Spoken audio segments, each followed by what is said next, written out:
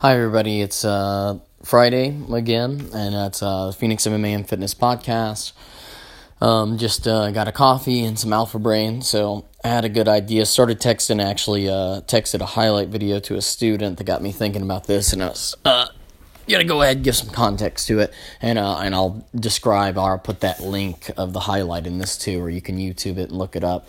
It'll be some good studying for you if you want to. If you want some tape to start studying, I'll put a link to it. I'm gonna do a future podcast on how to study tape, how to watch matches and tournaments and highlights and things like that. So there is a skill to doing it. There is a specific way that you watch tape that'll help you, and if you do that, it'll make it more enjoyable, more interesting. But I'll do that on a future episode on how to watch and how to study tape. This one is going to be just a little information, a couple different concepts, but also we're gonna try to get a couple concepts across by going over somebody's career, reflecting on somebody's career, and this one's going to be Brazilian Jiu-Jitsu based, but this would be good for everybody to listen to. Wrestlers, Muay Thai, whatever. If you're thinking about MMA and you're going to need to add Brazilian Jiu-Jitsu to your game, this is a good person. Every sport, every martial art has these Michael Jordan-esque characters, or whatever. Pick anybody that's just supremely great. Tom Brady, Michael Phelps, Usain Bolt, all these different athletes. There was a book I read when I was maybe 16 or 17.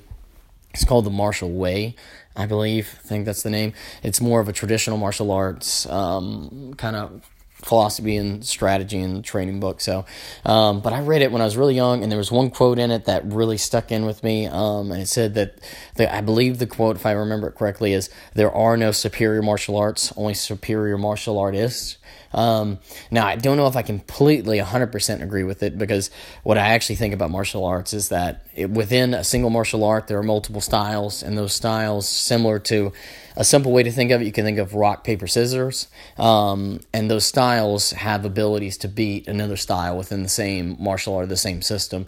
So it's more complex, but it's like a more complex rock, paper, scissors with different things, styles. And then outside of that, so you zoom out a little bit further.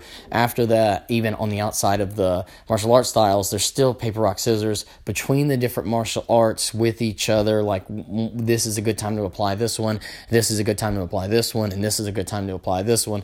And if you want to be a complete martial artist, a mixed martial artist, you need to understand that they all have their strengths. They all have their weaknesses too.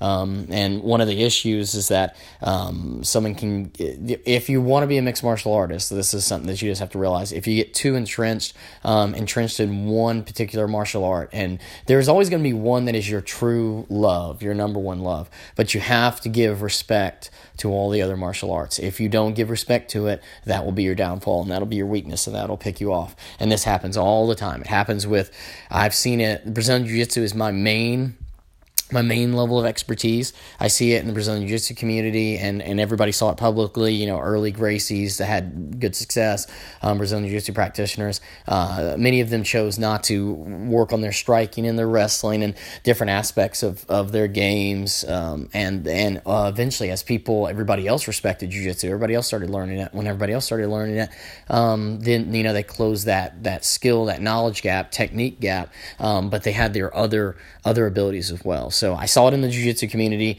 Same thing happens in the boxing community. If you ever watch I'm still very much a boxing fan. I watch boxing every week. I watch fights all the time. I watch training footage from just straight boxing gyms to try to find concepts and different training principles and different techniques that might be rusty you need to see. But the same thing, if you'll see an interview or ask a boxing trainer or a boxer about MMA, and you can tell that there's a level of ignorance that's real similar to a lot of Brazilian Jiu-Jitsu practitioners, where they try to give a really simplistic answer that's just from their martial art system.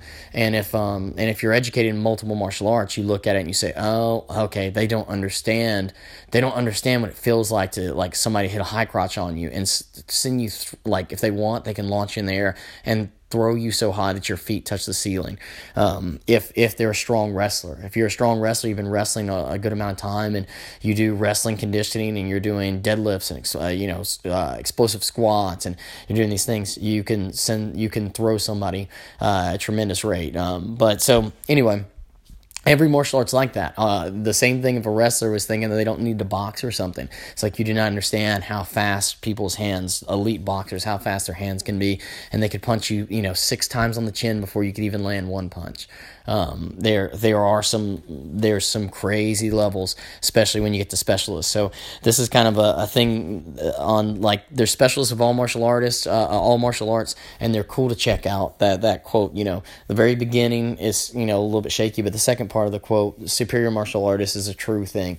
All martial arts have these outliers, and oftentimes the outliers are the best in their single martial arts. So it's good to watch them as inspiration to try to stretch or try to emulate, and you'll pick up, they're the ones on the edge of the technical radius that there is, and they're kind of stretching it further and further and further. When they stretch it and they do good techniques by studying them, kind of like brings the whole, whichever martial art you're in, whether it's Muay Thai or Brazilian Jiu-Jitsu. Like Brazilian Jiu-Jitsu, there will be techniques, certain athletes that will do things, and the rest of the community goes, oh, it unlocks the brain, and everybody starts doing it.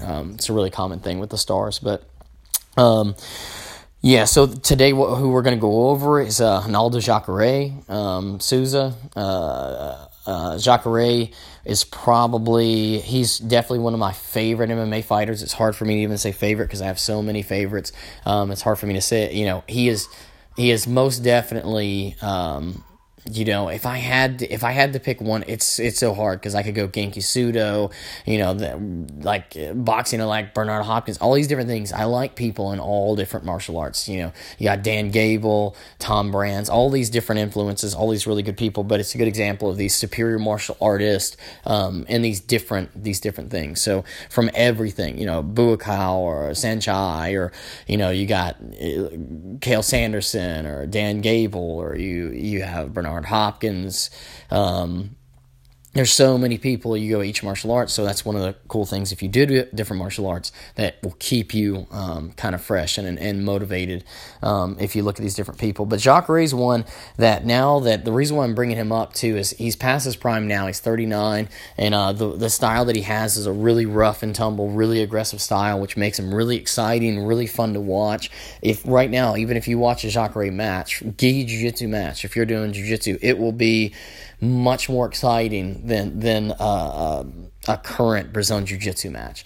And it's not something like, hey, Jiu-Jitsu was better back in those days, things like this. Jacare style, there were still boring people back then as well, but Jacare style is a very aggressive, a very proactive style that lends itself to action and attacks. And it's not, all of his action, exciting things are not necessarily submissions. His submissions are very good. He submits people, but his guard passing is beautifully aggressive. His sweeps are beautifully aggressive. His takedowns are beautifully aggressive. Some of the transitions, you can see when he does transitions to people that they cannot keep up mentally, like fight IQ wise. He would be again, all these different people we're bringing up, but jiu-jitsu wise, Jacare is one of he's in the top 3. He's in the top 3 of all time. And, Jacare, there were transitions. It's a perfect meld of athleticism, strength, speed, agility, flexibility, spatial awareness, balance, aggressiveness, but at the same time having an ability to relax and keep certain things loose and quick and limber, but also be able to attack at almost all times, or be looking for, even if let's say he's getting taken down or somebody's trying to pass his guard, he's looking for a sweep that as you drive in, the old adage, use someone's force against them. There's, I would say Cobrinha is similar to this, but Cobrinha does it a completely different way. He does it from more of a guard perspective. The last couple of years, Cobrinha actually started really dedicating to wrestling. So he won Abu Dhabi and beat essentially AJ Agazarm, a college wrestler. I can't remember if AJ's was a D1 or D2, but he's a college wrestler and wrestled, we could say 15 years more than Cobrinha, but Cobrinha focused on wrestling. and actually out wrestled AJ. But anyway, so we'll do another one on Cabrini another time. But Jacare, yeah, similar. He is main background combination of Brazilian Jiu-Jitsu and Judo.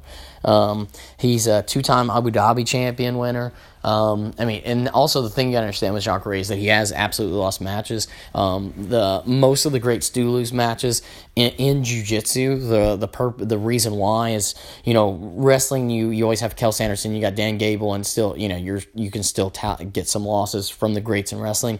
The difference is there's no absolute weight class in wrestling, or boxing. I'm not that familiar with Muay Thai, so I'm the actual full culture and background. I don't know if it's a common thing for Muay Thai people to take on fights with somebody 75 or 100 pounds heavier. In Brazilian Jiu-Jitsu, that's a common thing. You can find matches of Jacare being outweighed by 100 pounds and defeating his opponents. That's one of the unique, cool things about Brazilian Jiu-Jitsu is the absolute division. So, but when you do the absolute division, you're going to run into somebody else that's also a superior martial artist, but they just have 30 more pounds of muscle. They're just as dedicated as that person. They have a crazy high fight IQ, all of these similar things, good strategy, everything, but they have 30 pounds more muscle. That's going to happen as well. And lots of times it's who performs best that day as well. You could both, Jacare's beat Roger Gracie, Roger Gracie's beat him. Roger's significantly larger. He's a significant body mass size larger than Jacare. I think Roger started training earlier than Jacare too.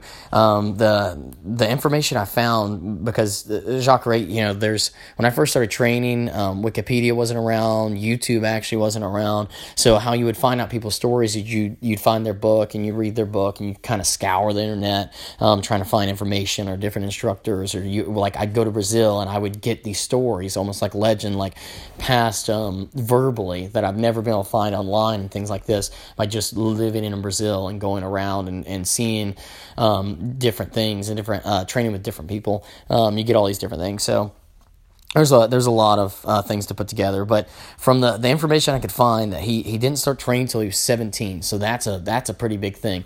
Most of the people that achieve that 10,000 hours, they start at a decently young age. 5, 10, 12, 14, something like that. 17 is not super late to start in life, anything like that. It's just imagine American football if you had somebody that didn't start playing football until they were 17. And then if they then became Tom Brady, you'd be like, whoa. I should check up on Tom Brady's. I should have done research to exactly see when Tom Brady started playing football. But it's still a feat to achieve so much with starting at that age. So if if you're training, you have a child that started training at 5 years old or 8 years old or 12 years old, they're gonna have a huge head start. Anyway, but this is more of a testament just to Jacare, is how good he could get in the amount of time, the amount of years. And now what it comes down to is he put a tremendous amount of time into training, a crazy amount of hours. There's a old, I say old, but it's really not that old. It's from like 2004, 2005, something like that. But it's a kind of a little mini documentary that was called Art Suave. Art Suave would follow Brazilian Jiu-Jitsu practitioners, and it showed their training and things like this. And there's one with Jacare, and it's a cool one to watch because you get to see, like, when he's living in Brazil, like, he's winning all these big tournaments and he's making good money, but he's still I don't know exactly what he's doing with his money, whether he was just spending on traveling or whether he was giving it to his parents. I don't know exactly. A lot of Brazilian Jiu-Jitsu stars grow up in favelas, and favelas are, any part of the United States that you think is really, really bad economically. The favelas in Brazil, from what I've seen, being in them and then talking to people that live in favelas or are from Brazil, all these different interviews and stuff that I've had with people, favelas are whatever the United States has, just multiply it times 10. When you think about, it's not just that you can't afford electricity or water in a favela, it's that the government, the Brazilian government, possibly does not have, you don't even have access. You can't get a water bill if you choose to. It's like there is no sewer to your house, because it's a really rich culture on how that happened. But electricity, it's just like you can't go to an area and say, hey, I want to sign up for electricity. It's like, no, it's not just doesn't happen. So anyway, there's a lot of jiu-jitsu stars that come from that. A lot of, Ted is a famous one, really, really famous one. He's got a tragic story too. We'll do a Ted one because he's a great. Anyway, yeah. So Jacare, he might have been giving that money to a family or something like that, helping, but still with the Art Suave mini documentary walks, and it shows you that he lives, he shows you his bed. He says, come into my house, I want to show you my bed. His bed's just the mats. He lived in the gym. I don't know exactly how long he lived in the gym. He lived in the gym, though. Lived in the gym, trained all the time, nonstop. Again, one of these super, super focused, super driven individuals, and you'll say, how could they be so driven? It's really interesting. And then when you watch them on the mats or you watch them in competition, what they can create and what they can do is just amazing and looks like art, and the attacks are so so aggressive and so well done, and things in the moment, counters and things like that, that it's pretty cool to see what all that hard work produces. So some of the things to break down Jacare. Again, when I first started training, my weight class did not exist in MMA. I probably would have focused on MMA more if I'd started training right now in this climate. But when I started, I was gonna fight at 135, so it was impossible. At that time, there wasn't even really a lightweight division, 155. It was 170 and up. So the only way for me at 135 to get up to people fighting at 170 were walking around 185, 180, something like that. Back in the day, steroid usage was not that uncommon. I think probably every MMA gym at least had a couple people that were doing steroids, and it was even just casual people that were just fighting on the amateur circuit were doing steroids. It was just a little common thing, but yeah, I was offered steroids early in my career, but I would like to say that when I was young, that I was so smart and I turned them down. It was primarily just looking at the actual side effects and things like that, and understanding what it would cause. And I had someone that tried to get me to do steroids, but once it was an easy decision once you heard that, hey, once you get off of steroids, your endocrine system crashes, and much of what you gain, you lose. So to me, that was a simple one. Obviously that when you're competing in a sport, morally it's wrong, it's illegal, ethically it's wrong, all these different things.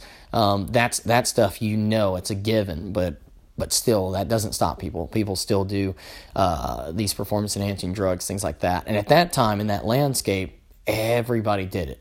It was not everybody. Like I said, casual amateur people would do it. A lot of the pros did. And in Brazil, it was much more relaxed too. You could, when I went in Brazil, there was people that tell me, they say, yeah, you just go to the pharmacy and you can just pick up testosterone. And it was really weird that you could casually buy testosterone, over the counter. I think it changed. I think it did change to prescription, but it's still more lax in the U.S. And the U.S. has gotten more lax with TRT. But you could go over the counter at one point and buy steroids just over the counter. But supplements like protein and things like that in Brazil were extremely overpriced. Like, they were triple the price they are in the United States. I used to make jokes saying that, y'all have the steroids that you get are really cheap, and the supplements that you get are very expensive. It was kind of a funny little inverse on that. But yeah, got off on a little rant there with performance-enhancing drugs, but we'll bring it back. So some of Jacare's things that he actually did, he never wrestled. He started at a late age. He was a two-time Abu Dhabi champion. He was an 8-time world champion in jiu-jitsu. And, there are people that, Roger Gracie, Cobrinha, there's people with Rafael Mendez. There's people with a ton of world championships that have accrued. There's people with more world championships than Jacare. But the thing is, I think that if Jacare would have stayed in Brazilian jiu-jitsu, he could have been a 15-time world champion or a 20-time world champion. Something silly, but he decided to transition in MMA. And he started to change his focus. But yeah, he could have probably had way more than that. These are different interview things that I've heard, that when he started training at Extreme Couture, Randy Couture's gym, that he was taking down, college wrestlers. He was taking down wrestlers that had spent their whole life working on takedowns, and he could take them down. This is somebody who had no wrestling background, just from Brazilian Jiu-Jitsu and Judo combined, and training a ton. That's a crazy feat. It's a crazy feat to have, no type of wrestling. You got a Leo Vieira was like that too. Could take down college wrestlers who never wrestled before. George St. Pierre. Things happen, these high level athletes. But that was one of the things. Jacare would also. I think there's an interview with Jared Bunch. Jared Bunch. I think he played for the New York Giants. I think he was a linebacker. I think, but he was. Jared Bunch was competing in the IBJJF. He had retired from the NFL, and he was competing in jiu-jitsu tournaments. And he was a beast. He was a beast of a guy. But there was an interview with him talking about Jacare, just tearing through him. He's talking about how much of a freak he is. Jacare is one of his MMA fights took down a college wrestler, no issue. The reason why this is good is because he never actually wrestled. That's the interesting thing about it. One of his MMA fights in Dream, the college wrestler, I don't know his full credentials, so you don't want to harp on that too much. But the one that really sets is Matt Lindland. Matt Lindland is a beast. If you don't know who Matt Lindland is, he is more of an old school guy as well. A great wrestler. He was a silver medalist in the Olympics. You got to think about how hard it is to make an Olympic team, and then how hard it is to win gold is crazy hard. Crazy hard. To win silver is still crazy hard. It is a very small percentage of the population that will ever achieve even being on an Olympic team. It takes a tremendous amount of work. Jacare took this guy down. Jacare never wrestled. This is an important thing. Takes him down and submits him twice. Submits him. Matt Lindland's a crazy hard guy to submit. In interviews, people have said Matt Lindland's is crazy strong. He doesn't look, his body, when you look at him, doesn't look like he's that strong, but he is insanely strong, combined with great technichael wrestling. Chael Sonnen on his Instagram has been posting videos of old training footage now, and it shows when Evan Tanner was the UFC champion. He posted footage of Matt Lindland. They were on the same team. They trained in the gym. And Matt Lindland was quiet. He'd never put an interview out.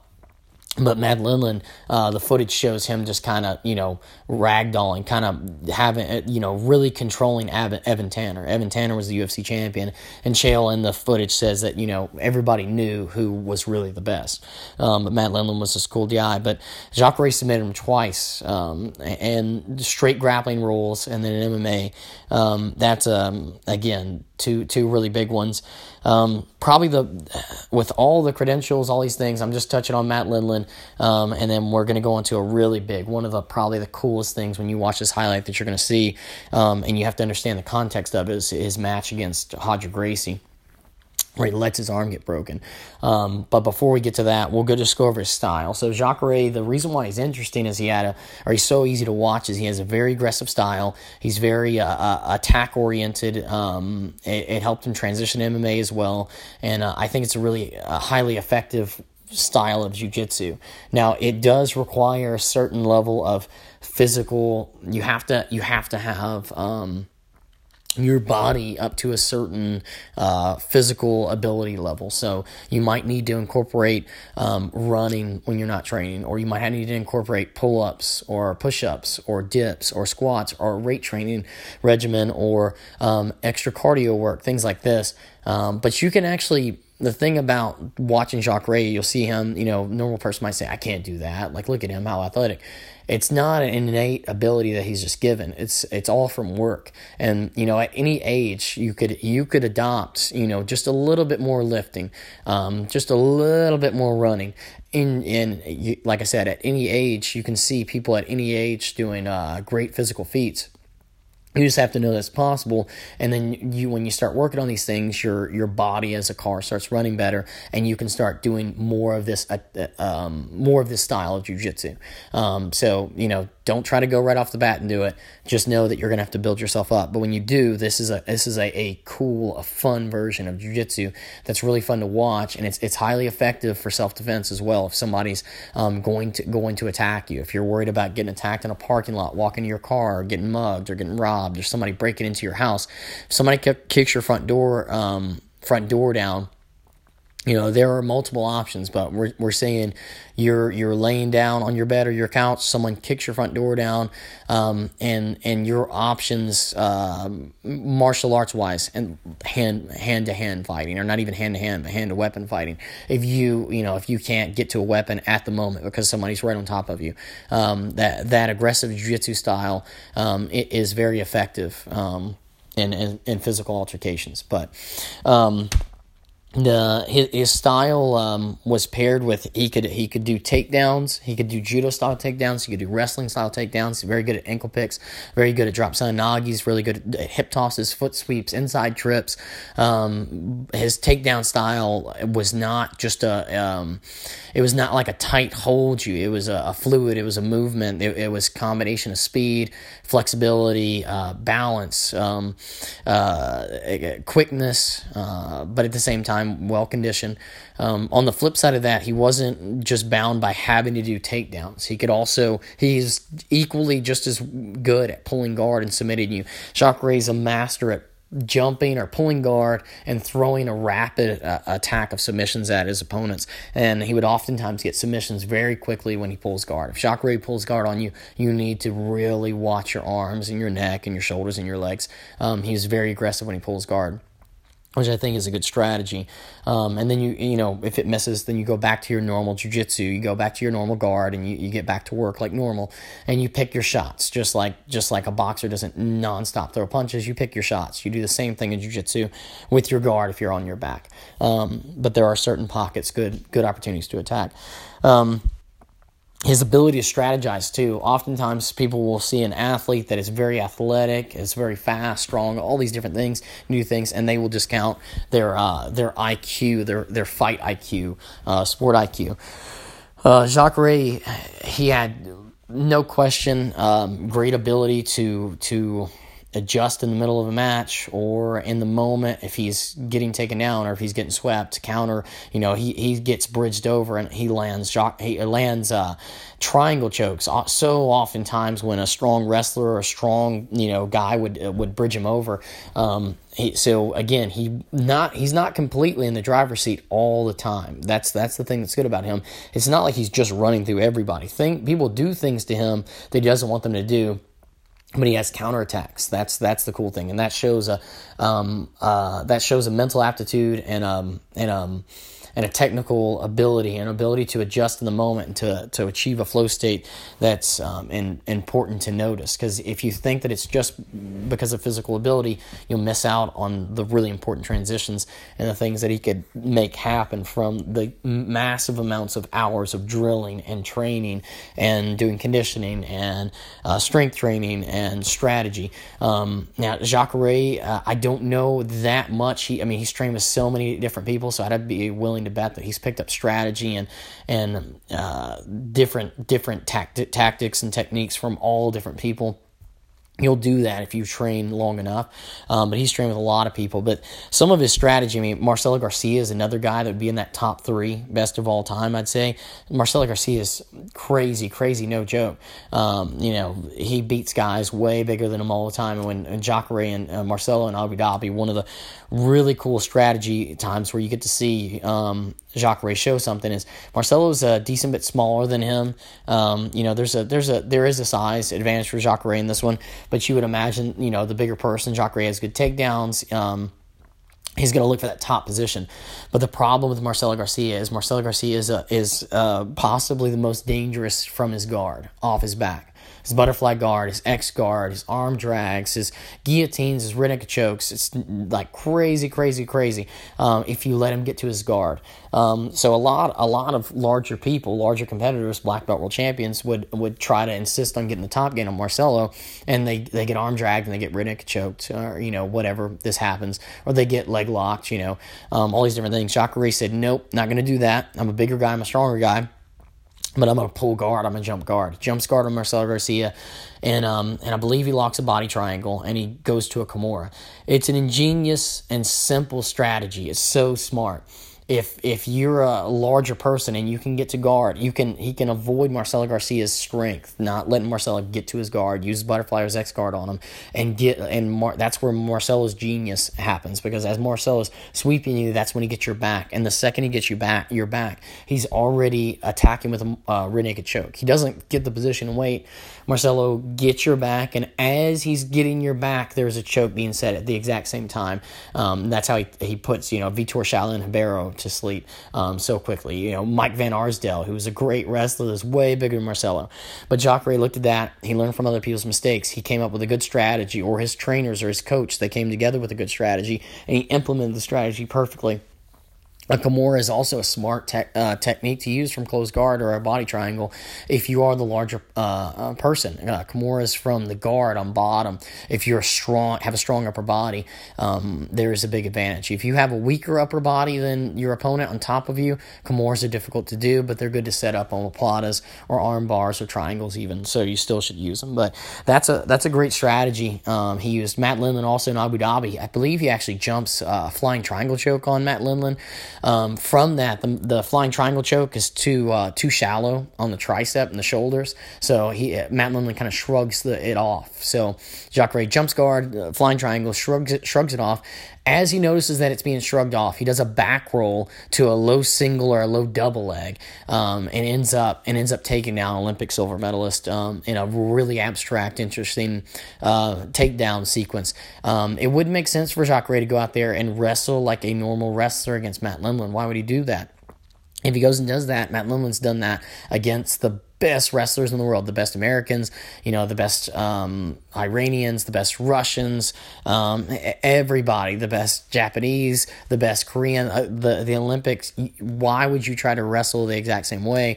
Jacare doesn't do that. He uses a different strategy. Again, this is fight IQ. This is having the fluid ability to come up with strategies and ways to beat your opponent in ways that they don't expect, and you use your tools that you have to combine in an interesting way to overcome really high skill level people. But so you have to, when you look at the highlights, understand that if you have that natural assumption or proclivity to just say, hey, look, physical specimen, monster athletic, that's definitely true. It's no joke. If in his prime, if you would have seen Jacare in person, you'd have been like, wow, or you seen him run or train or something like that. Physically, definitely like a Ferrari or, whatever.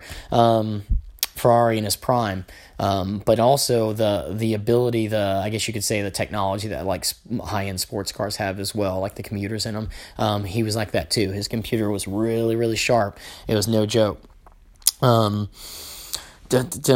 so now we'll get to maybe one of his coolest things. And I used to watch this highlight. If you just look up Ronaldo Jacare highlight, it's gonna be a highlight from maybe 2005, 2006. Jacare highlight, it's going to be grainy and sketchy compared to new stuff. It has an interesting background highlight to it. It has a good upbeat. I believe it's from Japanese style of music. I think the beginning of it. I could be mistaken on that, but the beginning is primarily gi highlights to Jacare. The second part is primarily no gi highlights to Jacare, but it's just his grappling stuff. So his primary, his thing that he is the best in. And yeah, it's really interesting. It's not going to be boring if you watch it. It's not like jiu-jitsu matches where you watch, they don't do anything, or I say they don't do anything. No points are scored for 7 minutes. Not happening in a Jacare match. Whether he wins or loses, he's going, he's attacking, he's fighting. So when you watch the highlight, it's going to be grainy. When it first came out on YouTube, I can remember being able to see it clearly, but it's funny how as resolutions get better, I rewatch it today, and it's actually, you might even be like, which one is Jacare?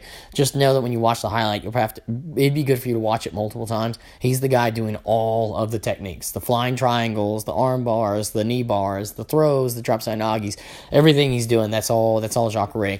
And the highlight, he's doing it against all the best. Every person he's doing that against is a college wrestler or world champion or Olympian or a world champion in jiu-jitsu or a national champion in jiu-jitsu or a world champion in sambo or all these different things. So just know that when he's not doing it against scrubs or low-level people. It's some of the coolest transitions against also the best people. And also some of those people that don't have exciting styles like him, some people that are slower paced. So it's even harder to have a big highlight attack on somebody who likes a slower, not action-oriented fight. So, but one of the biggest points that is a cool thing on Jacare that would highlight his career, that adds kind of to the lore, the legend of Jacare, is that there's a match where, and my coach Robert Drysdale told me this story when I moved to Brazil and I lived with him. He told me this story, and his mother actually recounted the story too and told me. And it was really cool to hear them tell the story back then when they said it, and his mom or whatever. But they told me about the match with Jacare and Roger Gracie back then. The World Championships was held in Brazil, in Rio. Now the World Championships are held in Long Beach, California. But when they were in Brazil, it's really cool because it was kind of like a soccer match. People would bring horns and homemade drums, and they'd be beating and stuff like that and do chants, and it's just like a soccer game. Really cool. But Robert's mom, I remember her telling me about as she pulled up to the tournament or something, and people were just running from the street. They were running from the street to go watch this match, and they were pouring in, and the whole arena was completely full. And people were trying to squeeze in, as if it's something like a rock show or something, whatever's. But it was interesting to hear their story of them remembering people running from the street and stuff like that. And I've heard it from another person I trained with in Brazil too that was there. But the match, Jacare versus Roger Gracie, and on this highlight, when you look it up, you're going to find it in the middle part, and they have a little cutscene, I think from, some type of movie that involves samurai, because I think it says samurai, even with his head cut off, should still be able to perform one action with certainty. I think that's what the quote is when it happens. But when that quote happens, you'll see Roger Gracie apply an armbar in the World Championships, applies an armbar to Jacare. Jacare's up on points. He's winning the match. He gets caught in a submission. If you're not familiar with Brazilian Jiu-Jitsu rules, or you haven't competed in a tournament yet, doesn't matter. You can be winning 2,000 points to 0, or realistically, you could be winning 32 to 4. If you get a submission, doesn't matter. If you tap or you submit, you say, okay, I lost because you would have broke my arm, and you would have kept fighting me at that point, and I'd be a significant disadvantage because you broke my arm or you put me to sleep. You could do a lot of damage to me. So the submission is always the kill. So that's what you're looking for. The submission is always the kill, especially if you're down on points. It's the kill.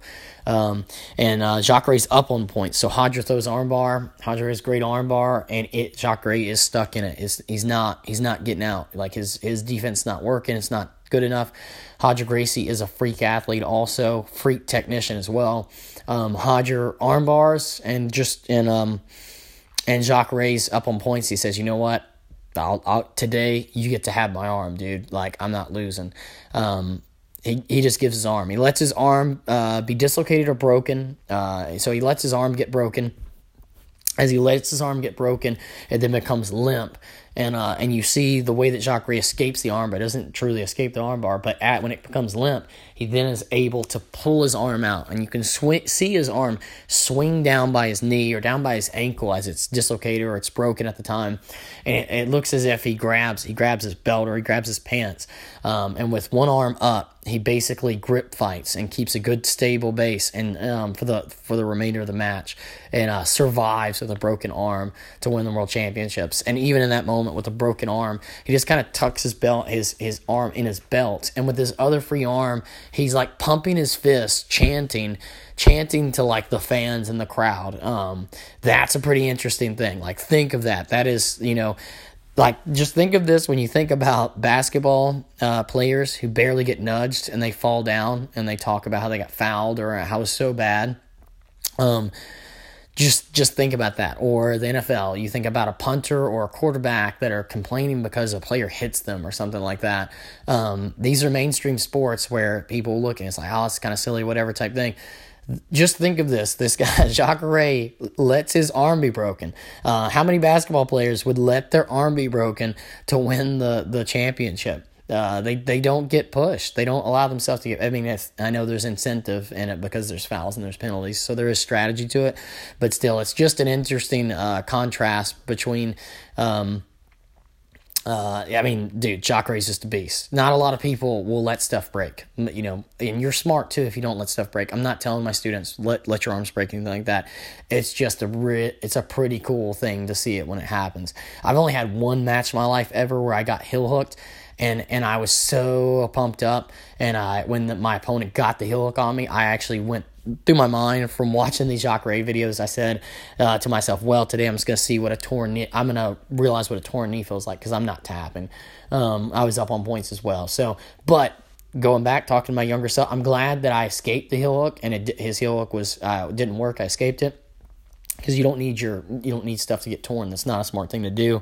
Again, it's just cool when you see it.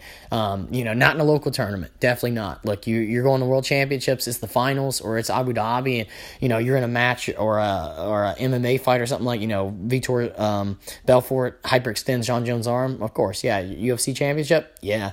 Local tournament, a Naga, something like that, or even like New York Open, or something like below a national world title. Yeah, no, do not get injured. Tap. Even in that, still probably smart to tap. But Jacare is just a beast, just a cool dude. Lets his arm get broken, still wins that. Let's see. Now, so you want to look up, if you really want to get some good footage though on Jacare with all this stuff I'm talking about, and I know this is a long rant on him. If you really want to see the cool stuff on Jacare, you got to look up his early MMA career and his jiu-jitsu career. He fights in the UFC now. He's on a decline. The reason why you want to go look to really see his mastery level in his prime, he put a whole lot of training, starting at the age that he did. He put a whole lot of miles on really, really in a short amount of time. So to learn from his career is you would maybe not let your arm get broken so that you could have a different career. Whatever. If you're going at high RPMs, things are going to happen in all things, but it was a short amount of time. But really his prime was in his jiu-jitsu career and his early MMA career. Now the thing about it is that he started his UFC run after he had already had multiple careers. He had a full jiu-jitsu career, and then he fought in Dream, then he fought in Strike Force. So he climbed the ladder multiple times on multiple organizations in difficult ways. He also jiu-jitsu and Abu Dhabi are separate things. So there was a lot of jiu-jitsu people that couldn't win in Abu Dhabi. He was doing both at the time. In that time period, they were kind of separate things because they have different rule sets, different styles. You got to train for them differently. So, you only have so many miles in your prime. So now, I think he's 39. His last couple fights, you can tell that, whether it's injuries or age is starting to catch up, or maybe just family responsibilities or drive or things like this, it's a shame to see it. And then also that he started striking at a pretty late age. If he had started striking at a young age, the way that he could learn, he could pick up things so fast, he probably he could have very well became an elite striker if he would have picked up striking, as opposed to jiu-jitsu, or even just a mixture. He would have been a higher level. But he started at a late age, but that happens. But again, you have to understand in the modern context that MMA has had huge leaps and bounds. The UFC in 1993, if you don't understand what it felt like or what it was like before The Ultimate Fighter, before that Stephan Bonner, Forrest Griffin, MMA was way different. It was way different. MMA was a small thing. It wasn't big. The UFC's big now. Everybody sees they got a Reebok deal. They're on Fox. Now they signed with ESPN. So if you're just now a modern MMA fan, you don't really understand. It used to be MMA was a different thing. So people would put more of their career into jiu-jitsu, and people still do it with wrestling. They put a huge amount of their miles into wrestling. And that's one strategy. You just want to make sure that if you're going to do something like that, if you want to be an MMA fighter, if you're putting a whole lot of miles, a whole bunch of stuff into boxing, pick up jiu-jitsu and wrestling before don't wait too long. Same thing. If you're doing wrestling, jiu-jitsu, start working on your striking. Don't wait too long, because it takes years. No matter what, it takes a certain amount of years to really acquire the proper level. Yeah, but like all people, it's past. People get past their prime. Jacare, where he is now, would be, Dan Gable. I could relate him to Dan Gable. Amazing wrestler, crazy. America's, like, he is again a legend for American wrestlers. But if Dan Gable would have, perhaps gone to MMA, and then later, close to 40 years old, things like this. And also didn't work on striking at like a young enough age, didn't adopt striking. You could have saw a similar thing. So yeah, any just little thoughts, things about Jacare. The highlight, you want to look up Jacare highlight. Another Jacare's highlight. It's gonna look grainy, but look at the good stuff. You're gonna see some good transitions, and watching the greats, watching their highlights, even when you can't do their techniques yet, but watching it's going to be inspiration. It's like watching, you want to go see, if you go see an artist, a musician, you go listen to a really good musician. A painting, you look at, really good painters, things like that. It's okay, even if you just started out painting, you still need inspiration, so look to the greats. Same thing, if you're doing jiu-jitsu, look to the greats, get inspiration, and see what's humanly possible, and then you will naturally start going that way. So anyway, just a rant. Check out Jacare if you're into jiu-jitsu. If you're going to be an MMA fighter and like I said, jiu-jitsu, you want it to be part of your arsenal. You need for it to be part of your arsenal, even if it's not your particular specialty. But yeah, check it out. Check out the greats. Do this with boxers. Do this with wrestlers. Do this with judokas. Do this with Muay Thai fighters. Do this with Sambo fighters. Anyway, it'll keep you inspired and it will help you technically. So just a rant. Gonna have more podcasts coming out. I'll do a couple more. Apologize. The last couple ones have been the last couple ones have been a little bit more on like not clear technical things, but I'm going to do a couple coming up that are going to be clear technical things to help out, because we got a tournament coming up, things that I notice when I referee, and things that we need to work on. So, stay tuned, check it out. Thanks for listening, and if you got any questions, or if you got a podcast suggestion that you'd like, I'd really like for you, write the Instagram page, Phoenix Hermitage on Instagram. That's the best thing. If you would write the gym a message on a request of a podcast you'd like, do that. That'd be sweet. That'd probably be a fun, cool idea. So, hope you guys have a good weekend, and see you in the gym.